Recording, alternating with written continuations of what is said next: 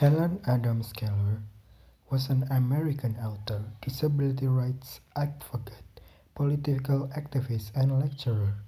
Born in West Tuscumbia, Alabama, she lost her sight and hearing after a bout of illness at the age of 19 months. She then communicated primarily using home signs until the age of 7, when she met her first teacher and lifelong companion, Anne Sullivan, who taught her language, including reading and writing. Sullivan's first lesson involved spelling words on Keller's hand to show her the name of objects around her.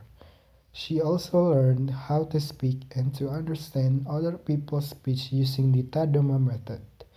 After an education at both specialist and mainstream schools, she attended Radcliffe College of Hartford University and became the first deaf-blind person to earn a Bachelor of Arts degree.